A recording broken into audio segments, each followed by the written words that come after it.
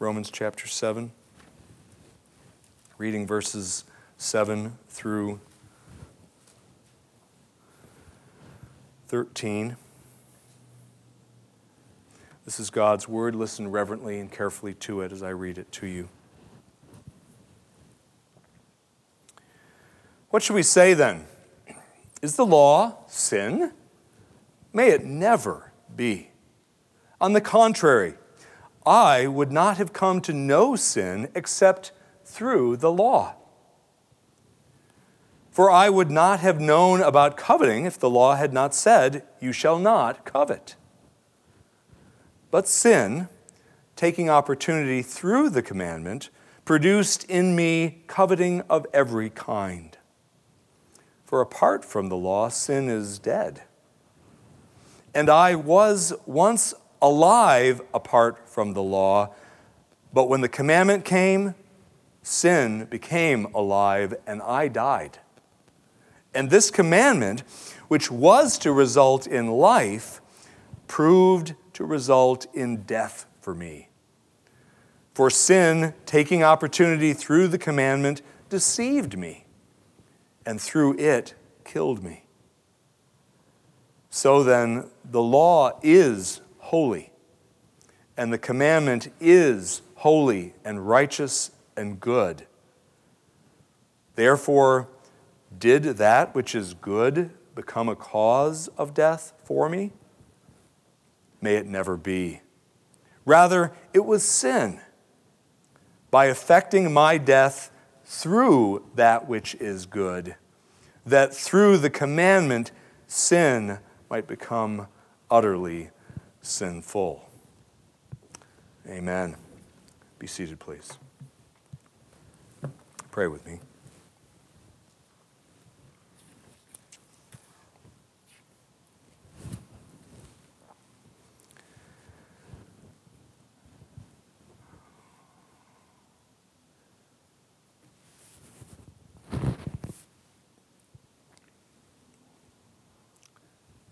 Our glorious God, we praise you.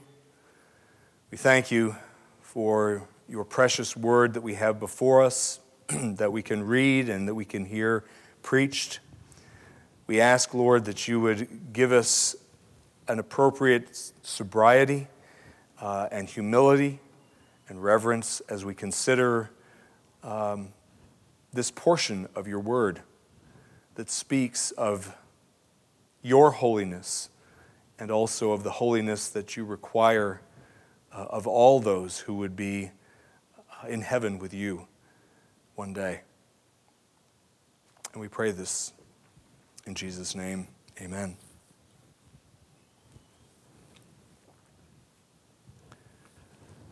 I'll comment more about what I just said in that prayer toward the end of this message. Kids,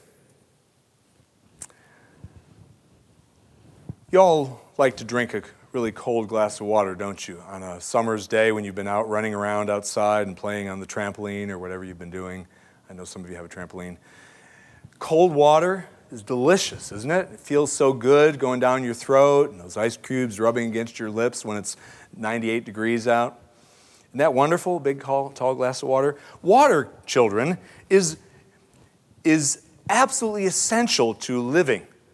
We cannot live without water. You go, I don't remember what it is now, if it's about 3 days, something like that, 3 or 4 days, you die if you don't have water or something that has water in it that's liquid. Water is essential to life. And God gave us water so that we might live and so that we might even enjoy life through those cold glasses on the warm days and the like. And so that we might have health. We need water, and it is a life-giving gift from God. I tell you all that because I heard some years ago about a tragedy that happened. There was a radio station that, I don't remember where it was, I want to say it was in Florida, but there was a radio station that did a challenge. They challenged a woman to drink huge amounts of water in a very short period of time. I can't remember if it was 5 minutes or 10 minutes, but it was something like 5 or 10 minutes. And she just had to drink huge amounts of water. I don't know whether it was 3 or 4 gallons or something like that. It was a lot of water. And this woman took the challenge. And she proceeded to drink huge amounts of water. And guess what happened? She died. She died from water. Now, she died from having so much water that her system couldn't take it all. But the point is, she died of water. Water which is given to give us life. That's a wonderful thing. It's a wonderful blessing from God, and it's a good thing. And yet, it killed this woman. Now, I tell you that story not to discourage you from drinking water. You need to drink lots of water. It's good for you. So drink it all the time.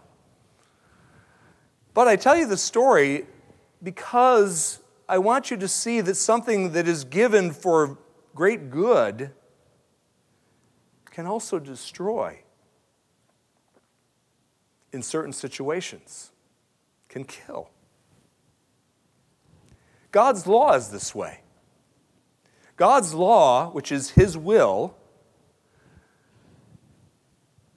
expressed in words in the Scriptures, God's law was given originally by God to give life, to bring life, to sustain life, to ensure eternal life. And yet, because of man's abuse of God's law, our abuse in Adam, the law became to humankind a source, an instrument of death. And this passage speaks of that truth very eloquently. And so I want you to listen, because without being seen by God as a perfect law keeper, you and I won't get into heaven. Nobody will. We need to be seen by our holy God as law keepers, or we will not get into heaven. So if you want to go to heaven, you need to pay attention. Okay. Enough of that melodrama. As one reads the writings of Paul, it quickly becomes apparent that one of Paul's favorite topics for discussion is man's relationship to the law of God, God's law. As we learned last time we were in Romans chapter 7, the preceding section, we talked there last time we were here that when we come across the word law in Paul's letters in particular, we have to ask ourselves what the Apostle Paul means when he uses the term in whatever instance we're reading it, in whatever passage we are reading it. We have to use the context of where the word law, where we find it, where we're reading. We have to use the context to help us understand what Paul means there. And we also have to use our knowledge of what the Bible as a whole teaches. That is, we have to do theology to help inform us what law means in Paul's writings in particular, and again in other places also, but particularly Paul. And Paul wrote Romans, of course. Now, sometimes when Paul uses the word law, the Greek word nomos, he uses it to refer broadly to any standard of conduct that commands and demands obedience to itself. So any standard that says you need to obey this standard in order to get something. So that's a very vague kind of, a general use of the term. And occasionally that is how the term law is used by the apostle. Now oftentimes, Paul uses nomos, law, to refer specifically to the Mosaic law in toto. So that is to say the first 5 books of the Old Testament, including the moral law, which is summarized in the Ten Commandments, including the ceremonial laws that passed away when Jesus fulfilled them, when he came and fulfilled them, but that were in force during the Old Testament age. And that would also include, the Mosaic law would include the civil law, the laws that applied to Israel as a theocracy, as a nation. Laws of penal laws that told how you were to handle a criminal when he did certain things. And sometimes that's the way Paul is referring to law, the Mosaic law in total. And then there's a third way that Paul uses this term. And that is, he will use it at times to simply mean God's revealed will at whatever point in redemptive history we're talking about. God's revealed will. Whether it includes, like it would during the Old Testament age in Israel's time, whether or not it includes the civil and ceremonial applications of the moral law, as was the case then between Moses' day and Jesus' time, or whether that revealed will of God is limited to just the moral law of God, as is the case for those of us who are living in the New Testament age. The civil law and the ceremonial law of the Old Testament no longer applies in this New Covenant, New Testament age. But the moral law still does, summarized by the Ten Commandments. Well, here in this passage that we're looking at, Romans chapter 7, Paul is using the term this third way, as the revealed will of God for you in whatever age you are, and now we are in the New Testament age, so this refers to the moral law of God. But it also applied in the Old Testament age to the saints there, as the law then was moral and the civil and the ceremonial. But now in our time it is merely the moral. So, having said that about how Paul is using the term here, there are three things we're going to see in this passage. We do see in this passage. First is the original purpose of God's law, as it was originally given. Secondly, this passage speaks of the actual effect of God's law. And then thirdly, this passage teaches the complete blamelessness of God's law. Those are the 3 points we're going to cover in the next few minutes. First, the original purpose of God's law being God's revealed will for mankind in various ages throughout history. God's law was given to mankind at the time of man's creation in the garden. Now you say, wait a minute, he did? Yes, he did, through Adam's and Eve's conscience. They knew right from wrong just by the fact that they were created with a conscience that informed them of what right and wrong was.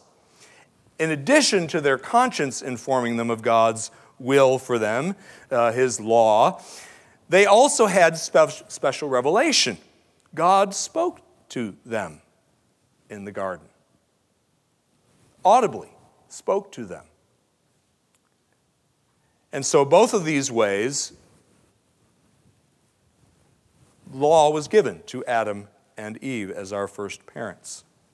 And the law was given by God originally to them and to all of mankind that we might obtain life through our keeping of it.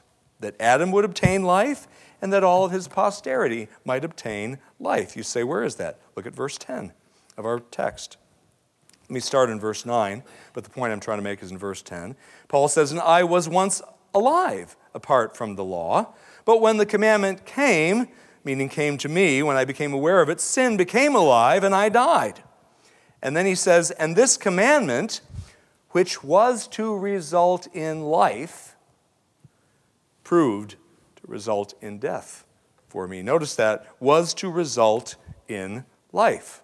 Life here, when Paul uses that term life, he's referring to everlasting communion with God.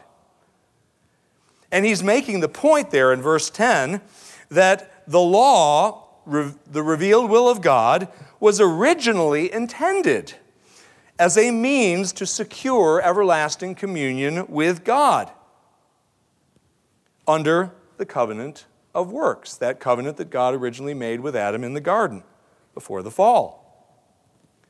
Had Adam obeyed God's will, specifically God's command that Adam refrain from eating from the tree of the knowledge of good and evil, and all the obedience that would have to lead up to that, had Adam obeyed the Lord's will, he and all of mankind would have been confirmed in the blessed life that Adam and Eve were already enjoying as sinless creatures made in his image in the garden.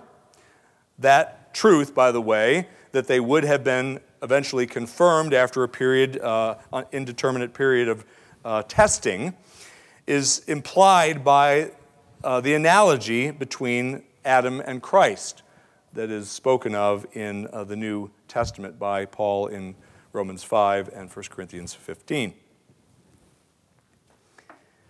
But that perfect obedience to the will of God, as expressed in his law, does in fact secure life for the one who perfectly obeys it. That principle is reiterated over and over again, actually. Not just in the Old Testament, the Old Covenant, but also in the New. I'm going to read a few examples, not all of them, but one of them is Leviticus chapter 18. I'll read two from the Old Testament, one in the New. Leviticus chapter 18, we read there in verse 5, "So you shall keep my statutes and my judgments, by which a man may live if he does them. I am the Lord." Over in Ezekiel chapter 20, we read there similarly, starting in verse 10, reading to verse 11. "So I took them out of the land of Egypt and brought them into the wilderness. And I gave them my statutes," this is the Lord speaking, of course, "and I gave them my statutes and informed them of my ordinances, by which, if a man observes them, again, he will live."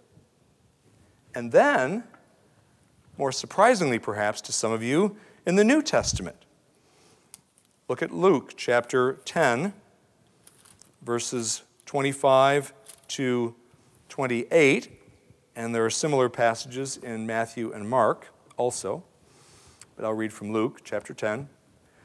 "And behold, a certain lawyer stood up and put him," that's Jesus, "to the test, saying, 'Teacher, what shall I do to inherit eternal life?' And he said to him, 'What is written in the law? How does it read to you?'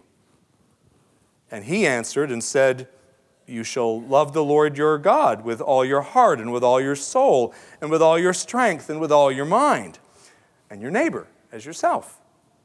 And he, Jesus, said to him, 'You have answered correctly. Do this, and you will live.'"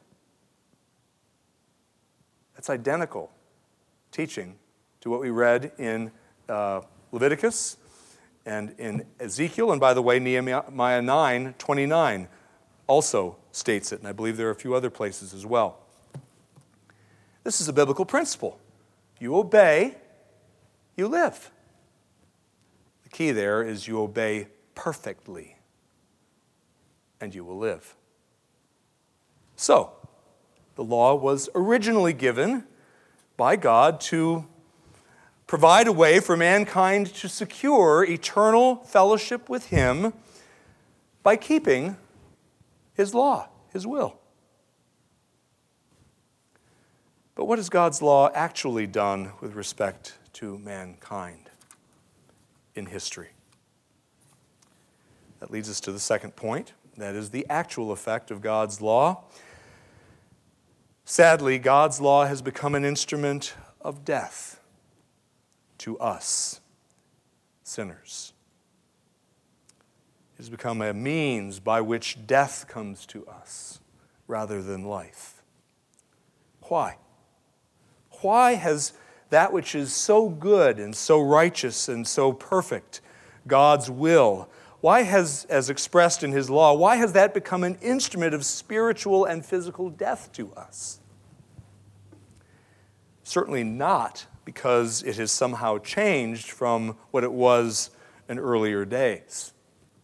That is not the case at all.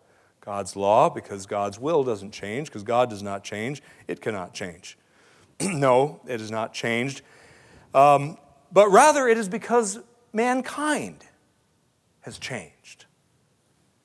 We have changed as a race. Adam was created good and holy without sin. So it is not, humanity is not defined by sin. A person can be human and be perfect. Adam was, morally speaking, before the fall.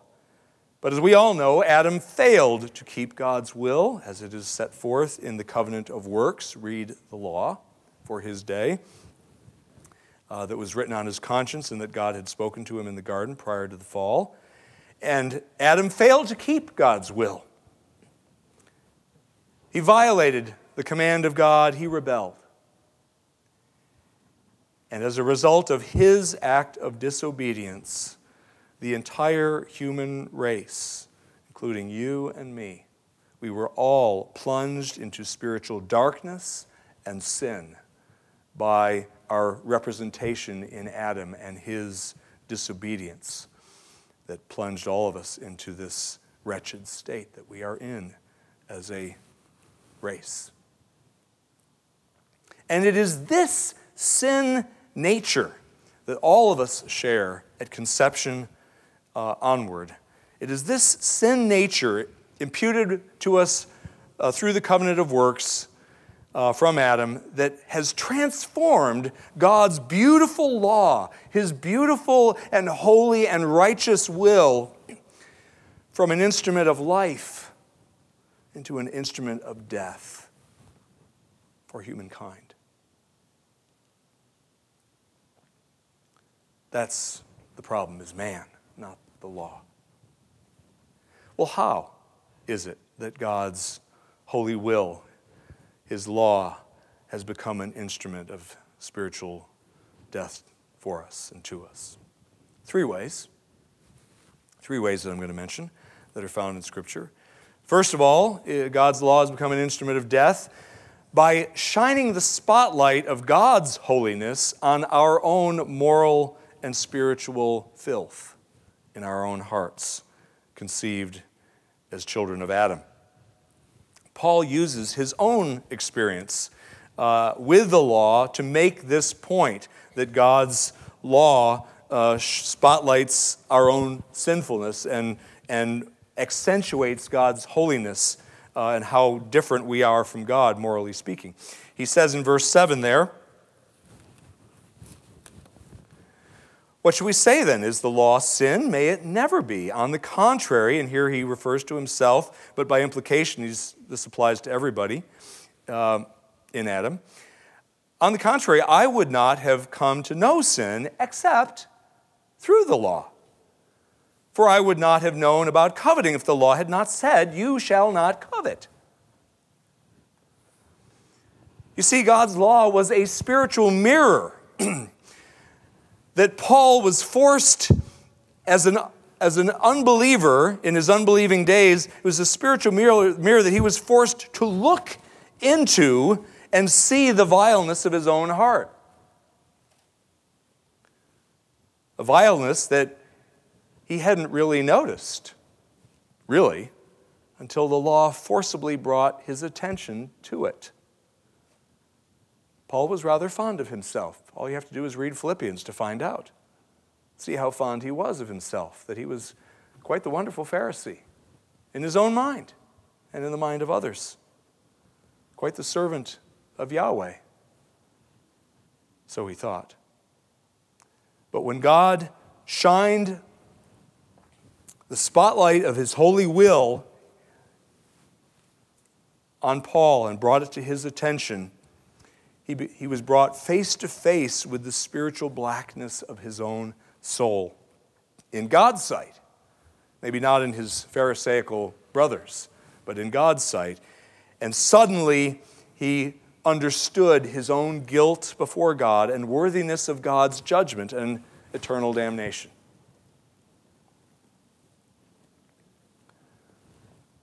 Now, some Christians say that it isn't necessary when you're sharing your faith with an unbeliever to set the specifics of God's law before the unbeliever to whom we're witnessing. We don't need to get into the details. We just need to tell them you're a sinner and you need to be forgiven for that. And that's about all you need to say about the spiritual condition of the person that you're talking to. We don't want to scare them off after all. We want to make sure they ask Jesus into their heart. But the fact of the matter is, folks, that without the probing work of the Holy Spirit employing the demands of God's law, without that probing spiritual work that requires the law and an unpacking of the law to some degree before the proud unbeliever's heart and mind, without that, the unbeliever will never understand his own worthiness of God's judgment. And he won't understand his desperate need of the Savior, who alone can keep the law for him in the courtroom of heaven as his substitute. No, the specifics. And we don't have to read through all of the Old Testament, or the New Testament for that matter, because that could be done too, in order for the unbeliever to be converted. They don't have to hear every commandment in the whole Bible. But they do, the unbeliever, he does need to hear specifics that will help him to see his own horrible condition. So if you know the person you're talking to, you know that he is a thief, that he steals from the government, let's say. You need to talk about the eighth commandment. You need to tell him, the Bible says you shall not steal. God hates stealing. So that in his head he goes, ooh, ouch. Or if you know him to be a fornicator, you need to talk about the seventh commandment. God hates adultery. And by the way, all the other corollaries of adultery too, premarital sex, homosexual behavior, and the list goes on, all of which are found under the seventh commandment. We need to bring those things to bear on their consciences. And we're the instruments that God uses to, normally, to bring the truth to the unbeliever so that he can respond one way or the other to it. And we need to be faithful to apply God's law so that he sees his own failure to please God and his own culpability. So, the first way that God's law is an instrument of spiritual death to sinners is it shines the spotlight of God's holiness on their own depravity. But secondly, God's law becomes a source of spiritual death by providing an occasion for the sinful passions that lie within us to spring forth. Prior to being convicted of his sinfulness by God's law, Paul says that the principle of sin within him was dead. That's in verse 8. But sin, taking opportunity through the commandment, produced in me coveting of every kind, for apart from the law, in other words, apart from the law's application to my conscience, sin is dead. In other words, he's talking about his own experience. So sin was in effect dead in me. What does he mean by that? He's not saying that he had no sin nature. He's not saying that sin wasn't active in his life. But what he's saying is sin was in some sense inactive, at least relative to the time following his being convicted by the law of God as to his own wretchedness. Sin was kind of quiet. It was quiescent. I learned that word recently. Didn't say much. Didn't rear its ugly head in such a way that Paul was aware of it. He was, after all, a righteous man. Sin was like a dormant volcano, docile before the law came, but explosive after the law was applied to his conscience. And once the commandment not to covet was pressed forcibly on Paul's conscience, the principle of sin within him was stirred up, which is what he says there in verse 9. And I was once alive apart from the law, but when the commandment came, sin became alive, and I died.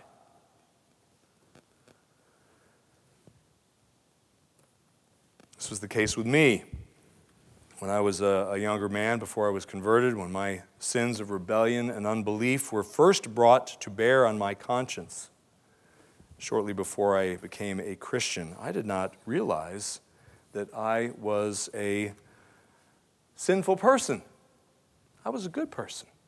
I told the person I was witnessing to that. I don't think he believed me. He didn't let on, but I'm sure he didn't. But I was like, I'm a nice guy. Those were my exact words. I am a nice guy. Why would God be angry at me? I was full of myself. And I didn't even realize it, you see. But then, not so much through the presentation of the gospel that I received, but rather through God applying his law to my conscience, I realized that I was full of self-righteousness and pride.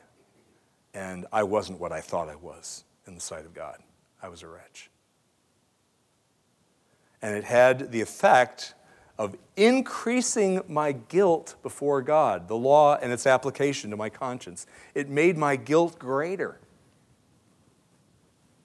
And that's true of every unbeliever when the law is pressed on his conscience.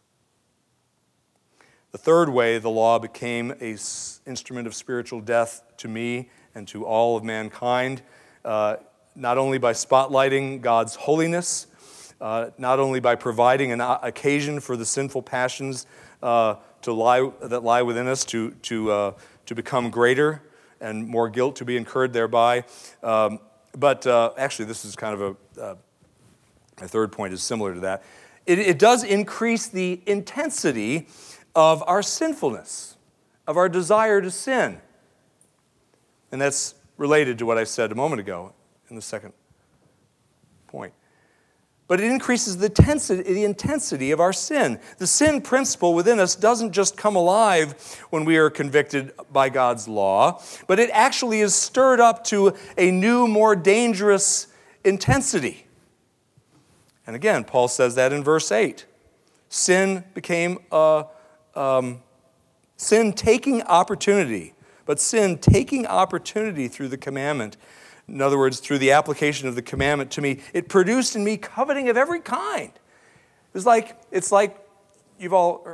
many of you have heard this example. When you see the sign in the park, on a park bench that says, "Wet paint, do not touch," what does everybody do? It told me not to touch it. That's why I do it.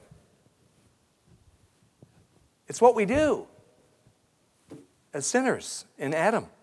It's what we do, apart from God's gracious intervention. And it's what the law prompts us to do by its own holiness. It's perverse, but it's true. Paul was provoked by the commandment not to covet, that it might be brought to bear upon his conscience. And God's law essentially was fanning the flames of Paul's idolatrous lust that were already burning within his heart, albeit unnoticed by him prior to that point in time.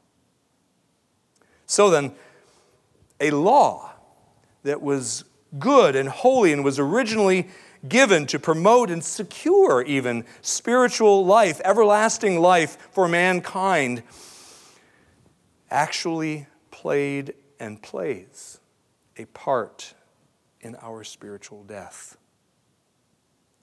when we are conceived and throughout our non-Christian life prior to our conversion, if God is intent on converting us. So the question naturally arises then, well, is God's law actually the spiritual cause? Actually, the cause, rather, of spiritual death in man?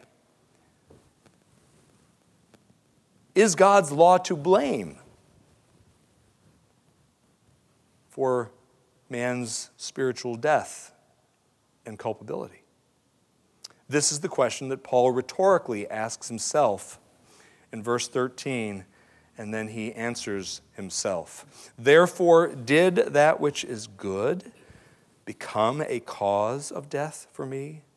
And then he says immediately, may it never be.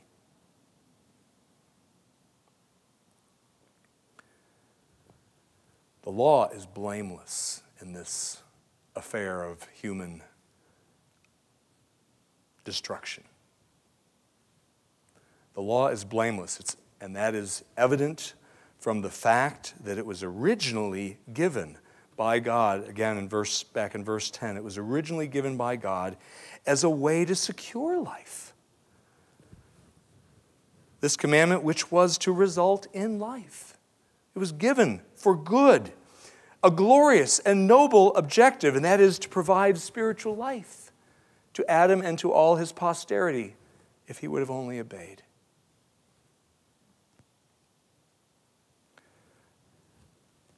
No, God's law reflects God's moral character, and therefore it cannot be anything but holy and good. A truth that Paul strongly affirms in verse 12 when he says, so then the law is, not it was, notice that by the way. He's not referring here to the Old Testament ages and somehow that the law that applied then doesn't apply anymore. No, in the New Testament age, post-resurrection, Paul says the law is, it is now, good. Where am I? Is holy, rather. And the commandment is holy and righteous and good. No, it is our perverse sin nature that was handed down to us by imputation from Adam under the first covenant. It is that sin nature that is to blame for our horrible predicament when we come into this world. It is our own sinful, unbelieving heart that is responsible for deceiving us. Verse 11, Paul speaks of that. Sin, taking opportunity through the commandment, deceived me. Sin deceives, sin lies, and we love to believe sin's lies in our unconverted state. And even sometimes, sadly, as Christians, we are tempted to believe and do believe lies. But certainly as unconverted people, we do. It is our own sinful, unbelieving hearts, not only that deceives us, but that's responsible for killing us. Verse 13. Rather, it was sin. In other words, that is the cause of death. Rather, it was sin in order that it might be shown to be sin by effecting my death through that which is good, through the law, the will of God, that through the commandment, sin might become utterly sinful.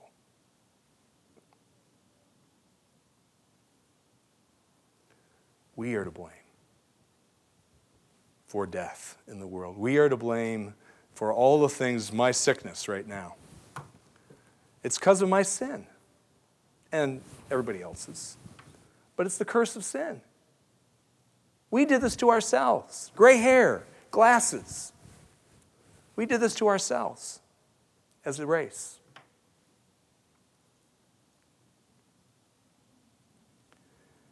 While God's law cannot in any way be blamed for our spiritual death, neither can it in any way be looked to as a means of reversing the situation, of obtaining spiritual life for us? The law cannot help us to get right with God once we've offended him, which we all have. And the reason for that is because the law demands. Remember, it's God's will. The law is God's will for you and me. And God demands, through his law, perfection. Absolutely perfect obedience from conception to the end of our life. There can't be the slightest moral soil in us when God looks at us. If he sees anything that is contrary to his blinding holiness within us, the law says die. Demands punishment for our lawlessness. And so it is utterly incapable of providing an avenue for us to be forgiven, because it's the demander of death for the sinner. No, the law serves, we are told by Paul in Galatians 3:25, as a tutor to lead unbelievers to Christ, to lead unbelievers to the law keeper. That's what Jesus did, you know. He was 100% and is still 100% God, the second person of the Godhead, God the Son, and he is 100% man, united together in one person. And that divine mediator, called the Christ, the Messiah, he was sent by God, the triune God, to be the substitute keeper of divine law, so that sinners, lawbreakers like you and I, could be seen as righteous in the sight of God, in the courtroom of heaven. See, if he sees sin in us and looks at us and sees sin and says innocent or righteous, God isn't just. That's calling evil good. God never calls evil good. He can't, or he ceases to be just, which means he ceases to be God, and the whole universe implodes, as I like to say. No, God must be just. He must see perfection. And the only way he's going to see perfection looking at you or me is if he sees the righteousness of Christ,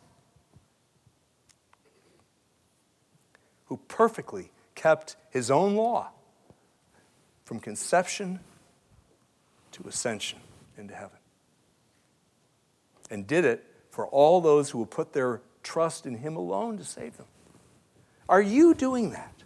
Have you rested by faith alone and only in him alone, in the mediator that God has provided under that second covenant, the covenant of grace, of divine grace, that has Jesus Christ as the covenant head? Are you trusting in that mediator, that substitute, who alone can keep the law, and by the way, not only keep the positive commands of the law, but endured the penal sanctions of the law for all those for whom he died, death, infinite wrath, which is what he endured on the cross? Are you resting in that mediator who alone can save you and me? He's your only hope. He's my only hope.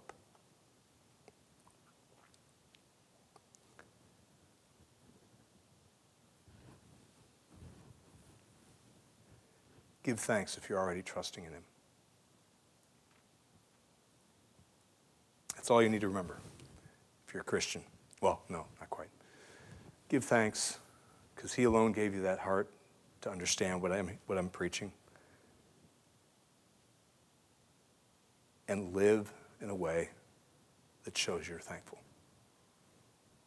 And if you're here today and you've been trusting in something other than just Jesus, the Jesus of the Bible, I'm here to tell you haven't been trusting in Jesus at all. You've been trusting in yourself. And I promise you, the scriptures teach that you will not pass muster in the day of judgment. You will be cast into hell like we all deserve, but you will go there because all you offered up was your paltry efforts at being a halfway decent American citizen or something like that. God will not be impressed because he demands absolute moral perfection from beginning to end from you. If he's going to say, innocent and indeed righteous in my sight, come on into heaven where I am. It's only if you have Christ. Resting in him alone by faith, trusting in him, not your baptism, not your good works, not your good family, not your good looks, or whatever. You need to trust in Jesus. He's the beautiful Savior that God, the gracious God of heaven, offers to all who will come and experience his love and forgiveness, trusting in him, but only in him. Come to Christ if you've not done so. Let's pray.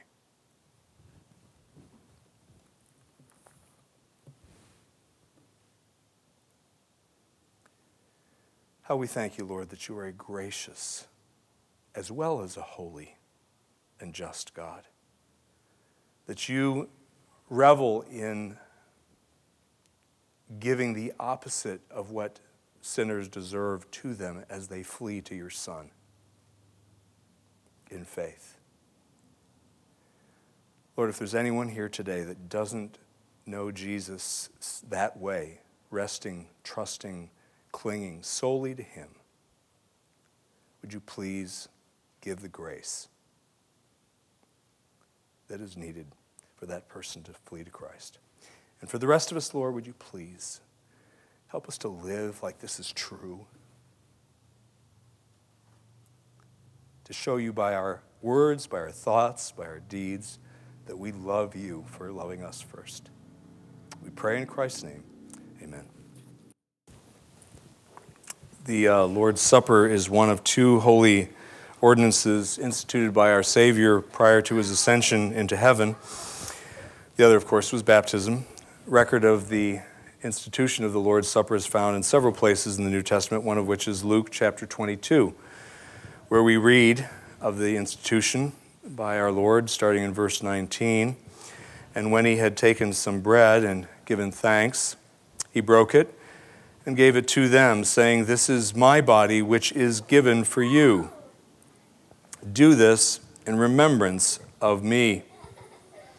And in the same way, he took the cup after they had eaten, saying, "This cup which is poured out for you is the new covenant in my blood."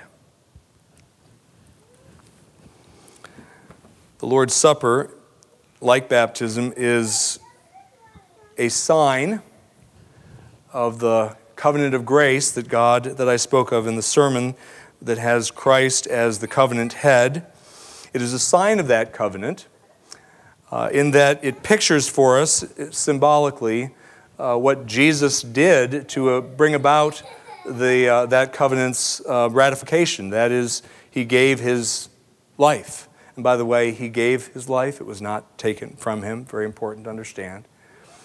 He gave his life on the cross, divine life. So an infinitely valuable life was given so that you and I might be forgiven and go to heaven.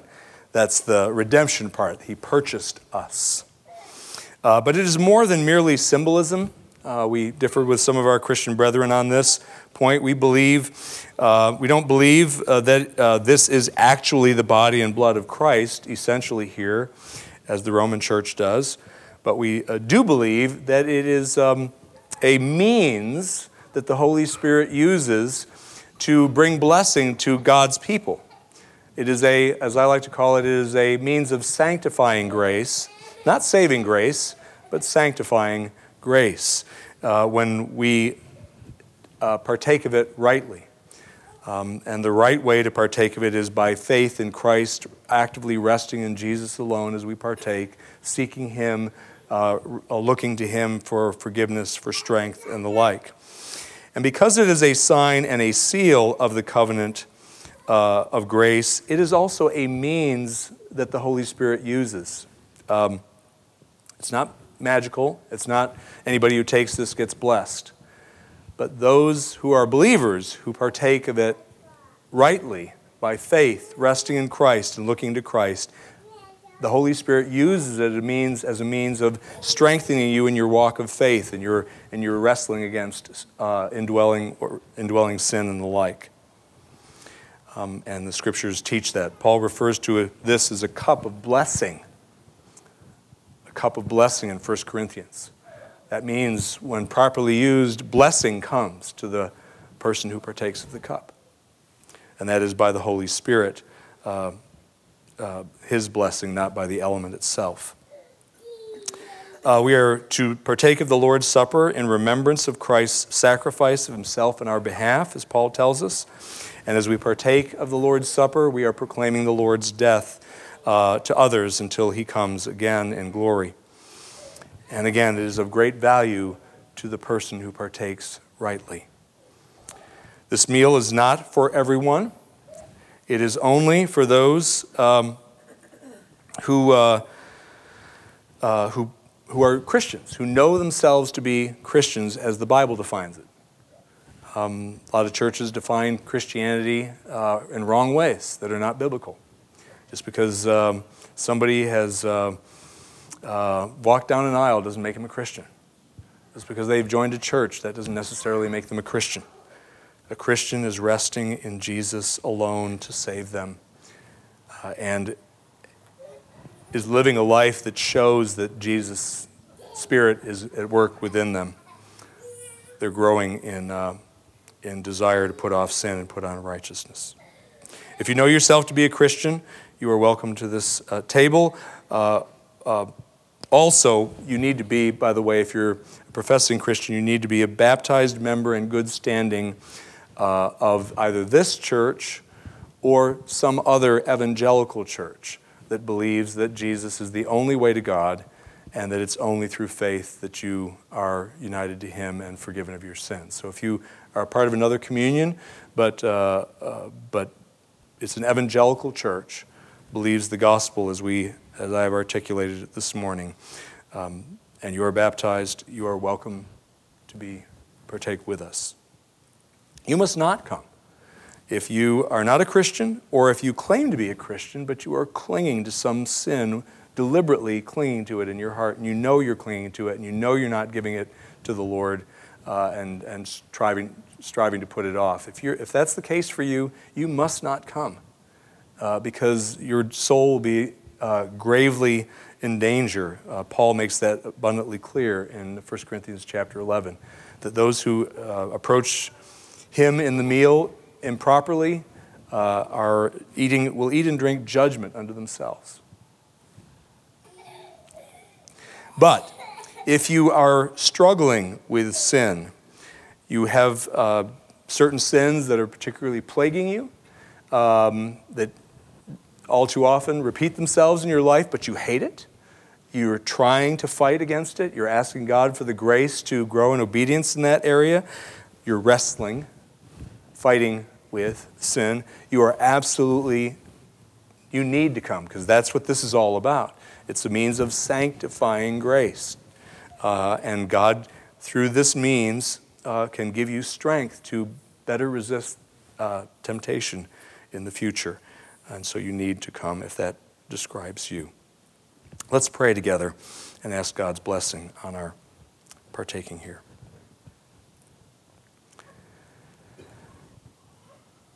Our Lord, we thank you for your wonderful condescension that's evident in this meal, that you use edible, earthly, material elements as means to encourage us, to strengthen us as we partake of them, that we can touch and taste, that reminds us of the humanity of our Savior as well as His divinity.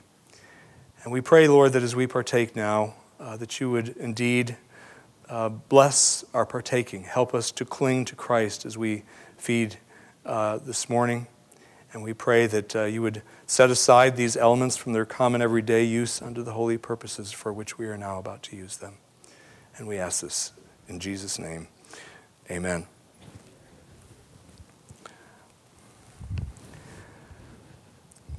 The Lord Jesus, on the same night in which he was betrayed, took bread, and when he had given thanks, he broke it, and he gave it to his disciples. As I am ministering in his name, give this bread to you. And he said, take, eat, this is my body, which is for you. Do this in remembrance of me. Please take the element and hold it until we've all been served, and then we'll eat together, and likewise with the cup. The body of Christ was broken for you. Take and eat.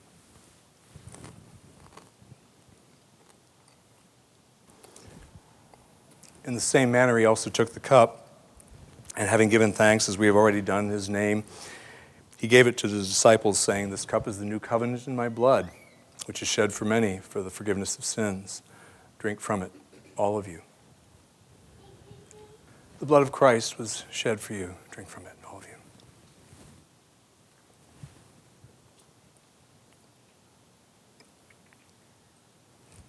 Let's pray together.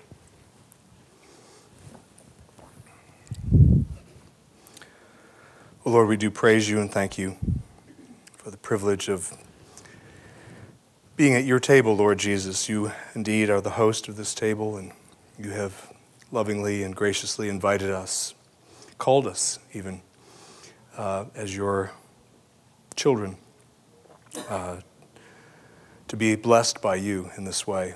We thank you. We ask that you would indeed, by your Spirit, strengthen us in our walk of obedience and faith, that you would enable us more and more to die unto sin and to live unto righteousness. Please help us, Lord, in our witness to a watching world that so desperately needs you. Give us opportunities to speak of you, to obey you in front of others, not in an ostentatious way, but that they might see our good works and give glory to our Father who is in heaven. We pray, Lord, as we go from this place, that you would bless us in our observation of your day. Help us to honor you in this day and to give you the entire day as you have commanded us to do. We ask it in Jesus' name. Amen.